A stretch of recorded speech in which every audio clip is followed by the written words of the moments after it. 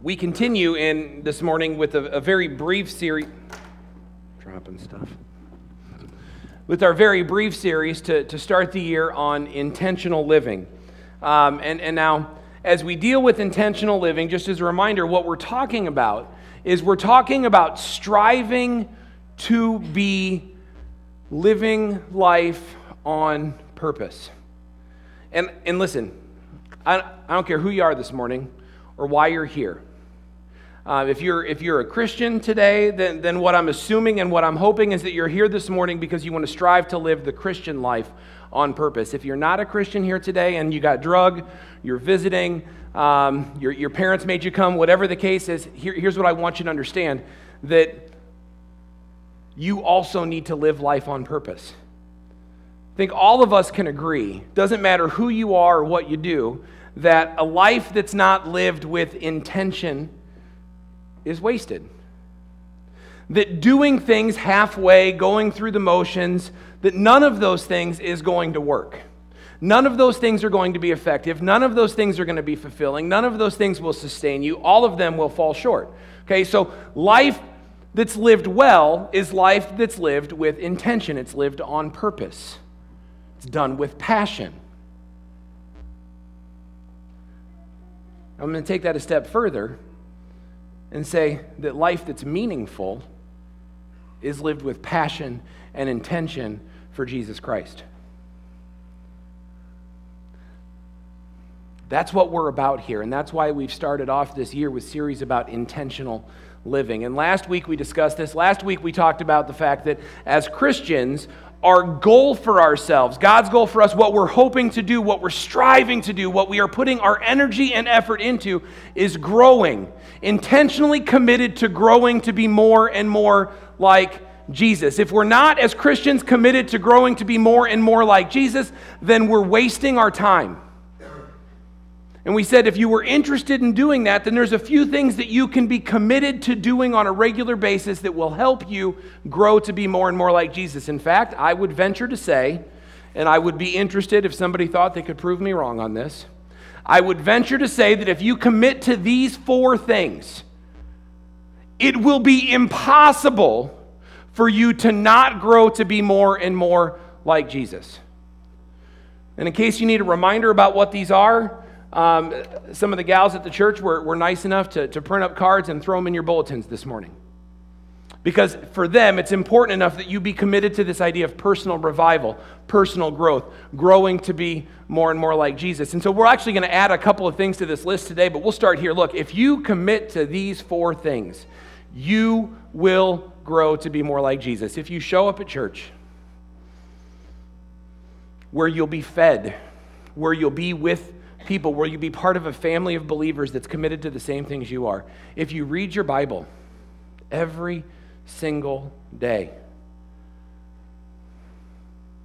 if you're in the Word that God has given you, that transforms you, that makes you more and more like His Son, if you join a small group of like-minded people that can encourage you in your growth and can hold you accountable where you slip and can continue to lift you up.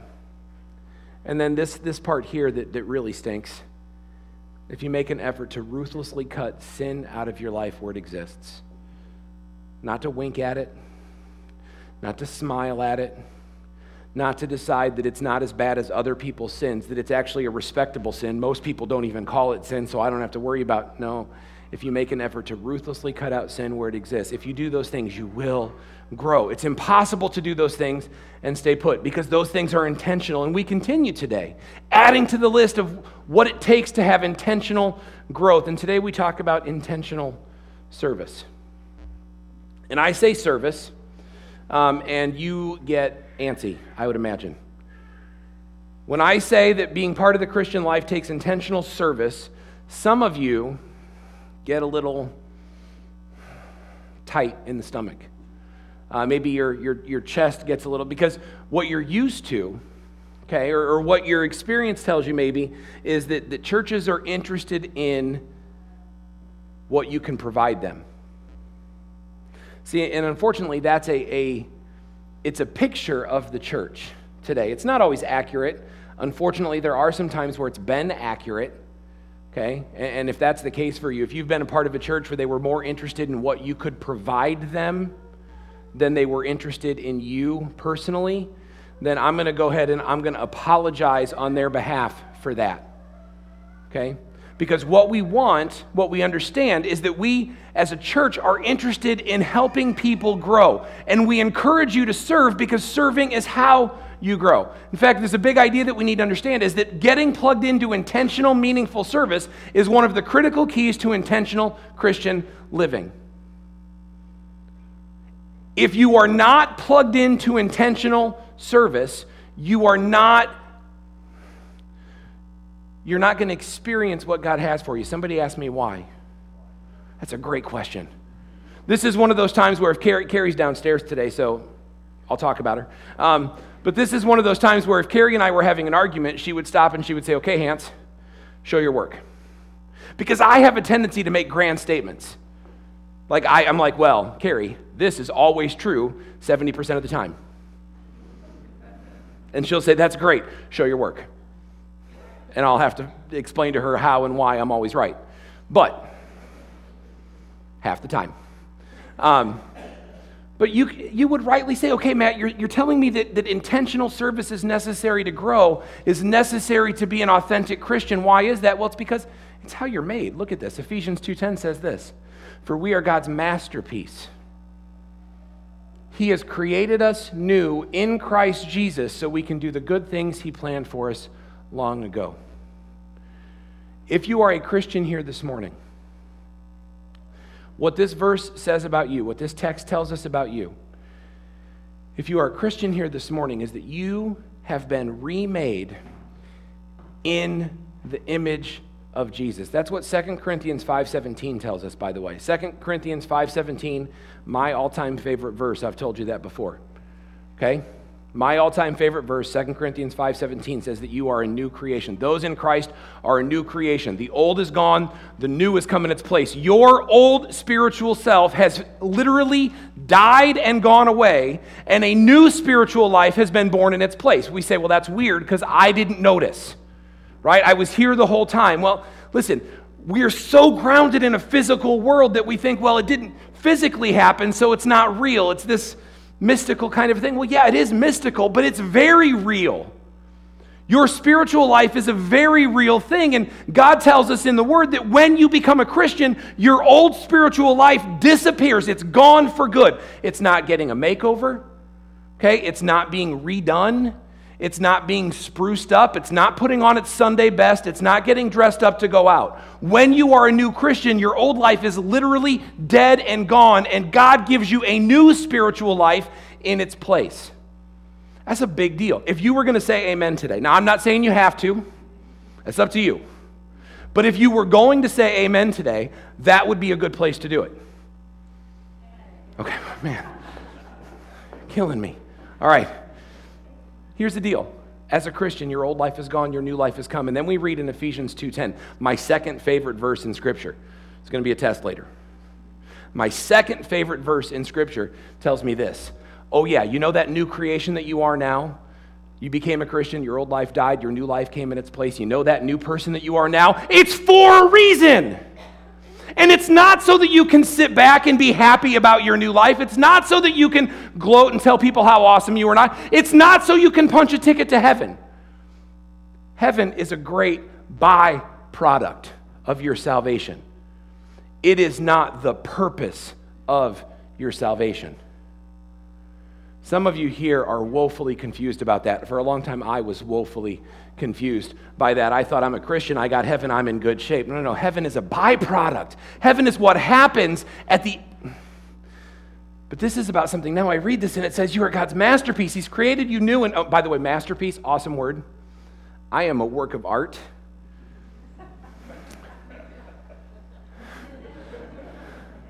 Deal with that. Right?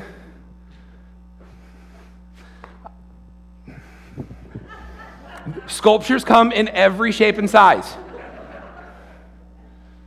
But I am God's masterpiece. I am a work of art. He has carefully put me together. I am new in Christ Jesus, but not so that I can sit and wait for heaven. but so that I can be about the good works that he planned for me long ago. That means whatever I do today, when I listen to God, when I'm following the promptings of the Holy Spirit, when I am actively at work for the kingdom, I'm doing what I was created to do. And when you are not following God, when you are not actively listening to the prompting of the Holy Spirit, when you are not about kingdom work, then you are not doing the things that God has made you to do. Familiar with Maslow's hierarchy of needs? You know, that triangle pyramid that we learned about way back in school. You know what's at the top of that? Being self-actualized. See, last week we looked at Romans 12:2. Romans 12:2 says we don't want to be conformed to the pattern of the world, the way the culture thinks, but we want to be transformed to think the way that Jesus thinks, to think the way that God thinks, to grow more and more like Jesus. We don't want to be this way. We want to grow to be this. The world tells you, the culture tells you, when you're going to be conformed, it's you think, when I finally get here, I'm self-actualized. I'm important because I know, and I think, and I can feel differently, and I can understand things, but that's the way the world thinks. See, when I get over here and I'm being transformed to the way God thinks, I think, you know what? You know where my value comes from? The fact that God has made me. And so you know what gives me passion and purpose in life? It's doing the things that God has laid out for me to do. Some of you I've talked to, some of you, and we got to move on or we're gonna linger too long here, but some of you I've had this conversation with, and you want to know, what am I supposed to be doing with my life? What am I supposed to be about? What's the point of all of this? Well, the point of all of this, what you're supposed to be doing with your life, the thing that drives you, the thing that should drive you as a Christian, is being about kingdom work. What that looks like for you, I can't say for sure, but when you are about kingdom work, you are being who you were made in Christ to be. Period. You're God's masterpiece. You're made for this. If you're not doing it, then you're going to have a real hard time feeling like you're growing, feeling like you're living life on purpose. It just won't work. Okay? It just won't. Okay? Now, we went too far here. So let's open up our Bibles. We're going to be focusing in Mark chapter 10. Okay, and we're gonna take a look at a pretty common piece of scripture, something that you've heard before, I would imagine, but just in case, we're gonna go over it here together in detail. Okay, starts in Mark 10, verse 35. We're gonna read the first 6 together here. Then James and John, the sons of Zebedee, came over and spoke to him. Him would be Jesus. They came and spoke to him. They said, "Teacher," Jesus, "we want you to do us a favor." Okay, anybody that's been in a position, like you've been the boss of somebody or a parent of somebody, and somebody comes to you and says, "Hey, do me a favor." But they don't tell you what it is. Like, will you agree to do this for me? What? Agree first. That's a little sketchy, right? And be careful there, but they say this. They come to Jesus and they say, "Hey, Jesus, we want you to do us a favor." Okay, and then they tell him what it is here. They say, "Okay, what's your request?" He asked. They replied, "When you sit on your glorious throne." So now they're talking about a future time. They know Jesus is here doing earthly ministry, but they understand that the kingdom of God is coming. It's not coming as fast as they think it is, but they understand that the kingdom is coming, and they understand that Jesus will reign. Okay? And so they say, "When you sit on your glorious throne," I lost my place. There it is. "We want to sit in places of honor next to you, one on your right, the other on your left." See, that's how it was. So the king would sit in the middle, and the most prestigious seats in the palace, in the throne room, would be the one right next to the king on the right, and the one right next to the king on the left. Okay, and so here, James and John, brothers, these are 2 of Jesus' inner circle. Remember Jesus' inner circle? He's got 12 disciples, but he's got 3 that are part of this inner circle. You've got John, James, and Peter. Okay? And just so you know, it doesn't end well for any of them in a human sense. John is exiled to the island of Patmos, which is not an awesome island to be exiled to. Think not Hawaii, think Lost. Terrible show. Don't waste your time. Sorry, man. Peter, tradition tells us, was crucified by Rome. And tradition tells us that he demanded to be crucified upside down because it wasn't worthy of the same execution that his Savior received. James was beheaded by Herod for teaching Christ. It doesn't end well for these three men that are part of the inner circle. But they ask him, they say, okay, Jesus, John and James say, Jesus, when you're sitting on your glorious throne, when everybody is looking at you because you are the king, you are king, everybody is looking at you, when that happens, wouldn't it be great, Jesus, if they saw us too? Wouldn't it be great if I was on your right and my brother was on your left? And yeah, they're going to look at you, but they're going to see us. And wouldn't that be great? You know what they're saying to Jesus is, I want to be awesome. I want to be great. And Jesus asked them this question. He says, you don't know what you're asking. Are you able to drink from the bitter cup of suffering that I'm about to drink? Are you able to be baptized with the baptism of suffering that I must be baptized with? And so Jesus asked a simple question. The question is, are you sure that you want to be great? Are you sure you want to be great? Because listen, greatness costs. It costs everything. When Jesus says, are you sure? Do you really know what you're asking? Because what you're asking is not what you think it means. And they should have realized here they made a mistake, right? Because they say, hey, Jesus, by the way, when you're sitting on your throne and you're all awesome and you're powerful and everybody is bowing at your feet, if we could be right next to you, so everybody was looking at us and we were in places, they even say, we want to be sitting in the places of honor next to you. That would be great. And Jesus says, ooh, time out. Do you really know what you're asking? Are you really prepared to suffer what that's going to cost? And of course, Jesus, he says, you will indeed drink my bitter cup and be baptized with the baptism of suffering, but I have no say in who sits. Those places are prepared for and reserved by the Father. Don't get bogged down there. All it simply means is this. Jesus is saying, look, if you want to be great, it's going to cost you everything. If you want to be great, it's going to cost you everything you have. It's simple. It's ugly. It's not what the world teaches. It's completely different than the world tells you this works. It's completely different than what the world wants to give you. The world tells you that you are going to be great when people respond to you, that you're going to be great when people recognize you for who you are, that you will be great when people serve you. That's what the world teaches. Unfortunately, it's what some Christian ministry teaches. You turn on the TV on Sunday, right? Turn on the radio. Check out some YouTube things, and you're going to see all kinds of Christian teachers telling you that greatness comes when you have, that God always responds to you by giving.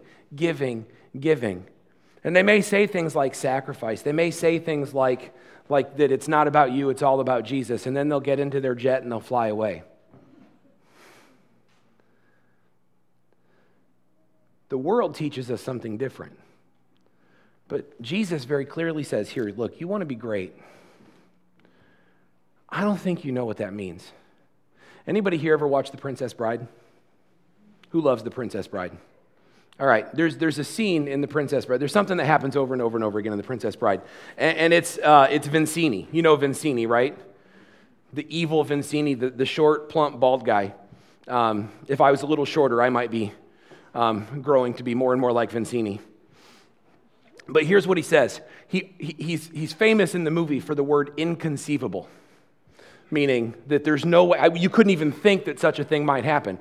They ask, is anybody following us? Inconceivable. That guy didn't fall off the cliff. Inconceivable. And he says inconceivable all the time. Like, I can't possibly believe that this could ever happen. Finally, Inigo Montoya, you know him, right? You killed his father, prepare to die. Anyway, Inigo Montoya looks at Vizzini and he says, you keep using that word. I don't think it means what you think it means. Because he keeps using it in the wrong context, and that's what's happening with the disciples. They keep saying, I want to be great. We want to be honored. We want to be more important than everybody else. We want everybody to look at us and ooh and awe, and we want people to serve us, and we want to be first, and we want to be great. And Jesus says, man, I don't think you know what you're talking about. I don't think that means what you think it means. And that's why he goes on to explain this to them, exactly what this looks like. And we see this as the text continues. That's the one I wanted. Mark 10:42, as this continues. So Jesus called them together and said, oh, by the way, he's calling them together because they're getting indignant. Okay? The other 10, can you imagine being one of the other 10, especially Peter, who's in the inner circle? Right? Or any of the other 9. So you got the other 10 disciples who were sitting around. They're following Jesus just like everybody else. They gave up everything to follow Jesus. They're doing the same thing, right? They're all in on Jesus. Jesus is going to go later in his ministry. He's going to go back to Jerusalem. He's going to go to the temple, and they're going to be like, oh, Jesus, man, they're going to kill you. Thomas is like, all right, let's go. Let's do this. Right? The other disciples are all in. But yet, these two have kind of tried to do an end around. They've tried to sneak in front, and they've kind of had this, hey, Jesus, those guys are great, but look at us, right? You need us on your team. How about we get these places of honor? And the other 10 hear about this, and they are indignant. They are angry. And so Jesus calls them together, and he says, look, here's how he says it. He says, you know that the rulers in this world lord it over their people, and the officials flaunt their authority over those that are under them. It's just a simple way that he says this. He says, look, you know the way that it works in this world? You know what the culture says is right? And we talked about that, right? We're called to be not conformed to the world, but we're called to be transformed. He says, this is how it works in the world. In the world, you be great so that people serve you. You be great so that you can tell people what to do, and people will follow your every command, and people will do what you want them to do, and it will be all about you, and it will be selfish, and you will be the focus, and everybody will say, oh, you're so awesome. That's what happens in the world. That's how the rulers of the Gentiles, that's how they do it. That's how the chief high priests do it. That's how the Pharisees and the Sadducees did it. That's how they all did it in this time. They all elevated themselves so that they were great, and they expected everybody that was beneath them to act like they were beneath them, to grovel, to serve, to go get, to give up for. But Jesus says, that's how they do it. That's what happens here. But if we keep going, he says, not you. Look at this. 43 and 44, he says, that's how they do it, right? Right? The rulers of this world lord it over their people. Officials flaunt their authority over those under them. But among you, it will be different. Because whoever wants to be a leader among you must be your servant. And whoever wants to be first among you must be the slave of everyone else. Jesus says, look, this is the pattern of the world. Elevate yourself, lord it over people, be a big shot. For big shot's sake, you can do this, you've got this. But among you, and among you here is the disciples, people that follow Jesus. He says, among you, it's going to be different. You want to know the recipe for greatness? He lays it out for them. The recipe for greatness is to put yourself last. Recipes are important. You ever ate something that was so delicious and you tried to recreate it for yourself and you fall woefully short? That happened to me once. A lot, actually. But there was something that my mom used to make. Apple cake. I know what you're thinking. You're like, apple cake, that's pretty simple. I don't know. There was something about it. I think she used crack. I'm not sure. But it was apple cake. And it was really good. And it had like this caramely, mapley frosting that went on top, and it was delicious, and I loved it, and it was so good. And then Carrie and I, when we were at Bethany long time ago, probably 15 years ago it seems like, small group got into the pattern of every night somebody else would be bringing dessert. And man, I wanted my dessert to be awesome. I wanted everybody to eat my dessert and go, wow, Matt, like, you're the best dessert maker ever. And your dessert is so good. How will we ever top your dessert? Nobody will ever be able to make dessert like this again. I didn't really think it through, because if that had happened, they probably would have said, Matt, you're in charge of dessert every week. Nobody ever said I was bright. But I wanted to make the apple cake, and so I called my mom, and you can ask her. She's sitting over here today. So I called my mom, and I said, Mom, what's the recipe to make apple cake? And she gave me the recipe, and I wrote down what she told me word for word. And I made the apple cake. I mean, I had to chop a lot of apples. I made the apple cake. We were meeting at Tim Kamler, Becky Kamler's house that night, I remember, and I wanted it to be warm and delicious, so I got it all ready, but I didn't bake it. I called Tim. I was so excited. Tim, nailed dessert tonight, bro.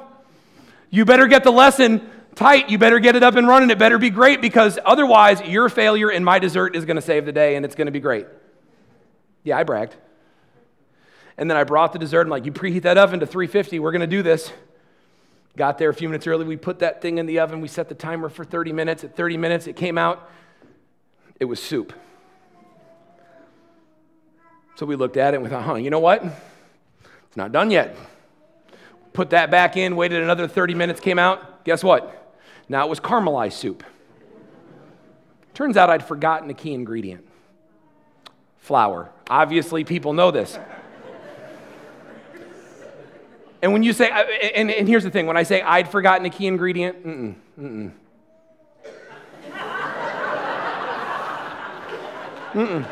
No, because here's what it is. She didn't want anybody else making her apple cake. Now, she'll deny that part, but I'm sure that's what happened. And you could talk to my sister-in-law, because later she wanted to make her lemon squares, and Mom's like, yeah, you need a cup of salt. I believe the word she was looking for was teaspoon. Whatever. Water under the bridge. 15 years ago, I've completely forgiven her.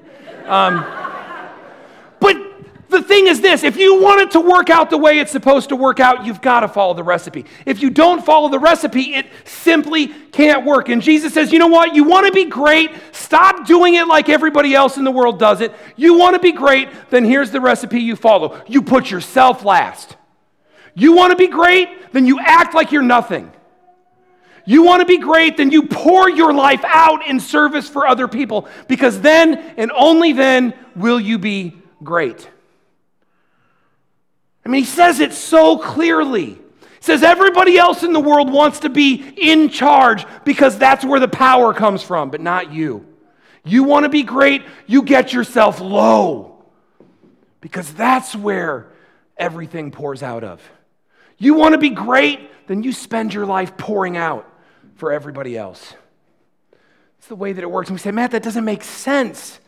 Why is it? Listen, he tells us that time and time again as we go through Scripture. Jim, give me a slide. He says this time and time again as we go through Scripture. Look, he tells us in Luke 12:48, he says, look, when someone has been given much, guess what? Much is going to be required in return. When someone's been entrusted with much, even more will be required. This is what we learn in Luke 12:48. He says, look, you want to be great? Good. Then you are going to have to pour everything out. Everything that you've been given, your intelligence, your passion, your financial resources, everything that God poured into you when he made you new in Christ Jesus, it is not so that you could flaunt it. It's not so that you could lord it over people. It's not so that you could set yourself up high. It's so that you could pour yourself out on behalf of others. And you know what? If you think you've been given a lot, see, here's the great thing. The more highly you think of yourself, and stop. Just stop. Like, I know some of you are like, we don't think highly of ourselves at all. You have to say that. I know that, right? That's the good thing. It's like, oh, no, I'm not very, but come on. It's me. Come on. The more highly you think of yourself, the more that God's gifted you, the more that God's poured into you, well, guess what? The more he expects in return. Because he didn't give that to you. He didn't wire you that way. He didn't give you a passion so that you could just have. He gave you a passion so that you could pour out. James 1:27 says it this way. He says, pure and genuine religion in the sight of God. Pure and genuine religion in the sight of God the Father means caring for orphans and widows in their distress and refusing to let the world corrupt you. True and genuine religion is about service. And before you get confused, understand that it's not about service so that you'll be right with God. Don't get confused about that. It's not, true and genuine religion is about service, but not service so that God will accept you. It's service because God has accepted you. And what else are you supposed to do? God loves you and God pours into you. And because of that, because I'm not going to lord it over, because I'm not going to do it this way, and I'm going to follow the recipe, God pours into me so that I can pour out and I can get low and I can serve. And listen, this is across the board. I don't care who you are. You running a company? Great. And God expects you to pour yourself out. You the lowest guy in the company? Okay. God expects you to pour yourself out. You a kid at school that everybody looks up to? Good. God expects you to pour yourself out. You the kid at school that everybody kind of avoids? Trust, I've been there. Been there. God still expects you to pour yourself out. I don't care where you are or who you are. This is the way it's supposed to work. This is the way it has to work. And then he says this. He ends this chunk of scripture in Mark 10:45, and he says this. Look, here's how everybody else does it. They lord it over their people, but you were made to serve. You want to know the recipe. You want to be great. You want to be honored. Then you get low. Instead of running to the front of the line, you get at the end of the line. Right? Instead of waiting for other people to do for you, you do for them. You pour yourself out for them. That's what this is about. That's how to be great. That's why you were made new. That's why I made you new in Christ Jesus, so you could be about these things. You want to know what your life is meant to do? It's meant to be spent, poured out for other people. That is not a popular message. It's not the feel-good church message. But your life is not spent so that you can accumulate. Your life should be spent poured out for other people. And this is what Jesus says. He says, for even I, the Son of Man, came not to be served, but to serve others and to give his life as a ransom for many. He says, I, Son of God, God incarnate, the second person of the Trinity, I came to do all of these things. Here's what he says, Philippians 2:5-11. You must have the same attitude that Christ Jesus had. Though he was God, he didn't think of equality with God as something to cling to. Instead, he gave up his divine privileges. He took the humble position of a slave, and he was born as a human being. When he appeared in human form, he humbled himself even further in obedience to God, died a criminal's death on the cross. This is Jesus. This is God. He says, you know what? I deserve to sit on the throne. But here's what I did. I was a slave to everybody. It says in human terms, I finished last. I poured myself out for other people. You want to be great? You do the same. You know why Jesus is great? Because the Son of Man came to do this for you. This is what it says. Oh, man. It says, this is what he did. He died a criminal's death on the cross. Therefore, God elevated him to a place of the highest honor and gave him the name above all other names, that at the name of Jesus every knee should bow in heaven and on earth and under the earth, and every tongue declare that Jesus Christ is Lord, the glory of God the Father. But here's the thing that you have to understand, that Jesus' greatness is measured by his sacrifice. Jesus' greatness is measured by his sacrifice. Jesus is lifted up because he bowed low. You want to be great? It only happens through your service. Ask the praise team to come up, prepare to close this out. Okay, and this is what I'll tell you as they come up and prepare to close us, that the reality is this. If you want to be great, if you want to know what God has for you, if you want to stop riding the fence, if you want to stop looking in the mirror and saying, you know what, boy, I really wish that I had grown a little bit, that I really wish I was a little better off today than I was yesterday. I really wish that I was growing to be more like Jesus, but yet I'm still stuck in the same sin. I'm still doing the same things. I'm still asking the same questions. If you want to move past that, then it's time to be intentional. Step by step, you start following God, you start asking the Holy Spirit, you start pushing out. We talked about those 4 things. There's 2 more. Find a place to regularly serve, both inside and outside of the church. If you are a regular person here at Blessed Hope and you don't have a major area of service, it's time for you to have a major area of service.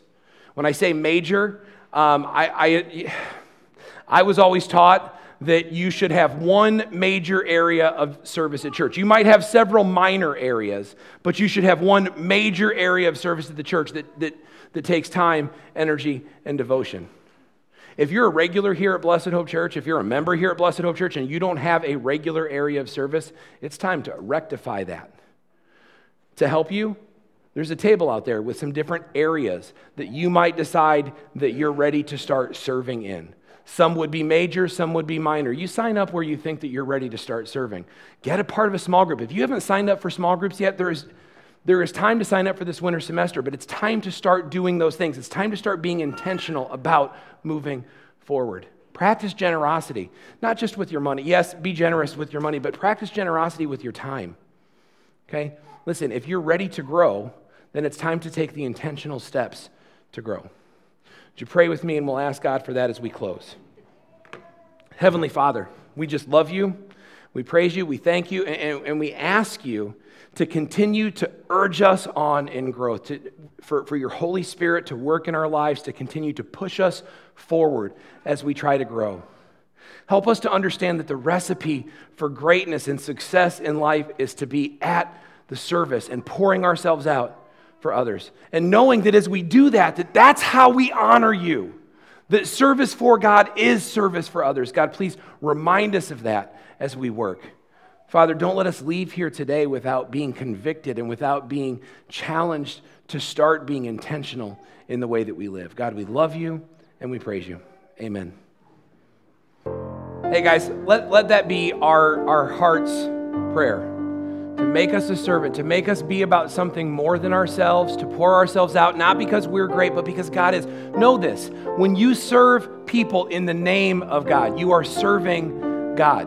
It's that simple. Thank you for coming today. Have a wonderful rest of your day. Make sure you get signed up for things you need to. And hey, listen, new system, so if you've got kids downstairs, don't forget to go get them.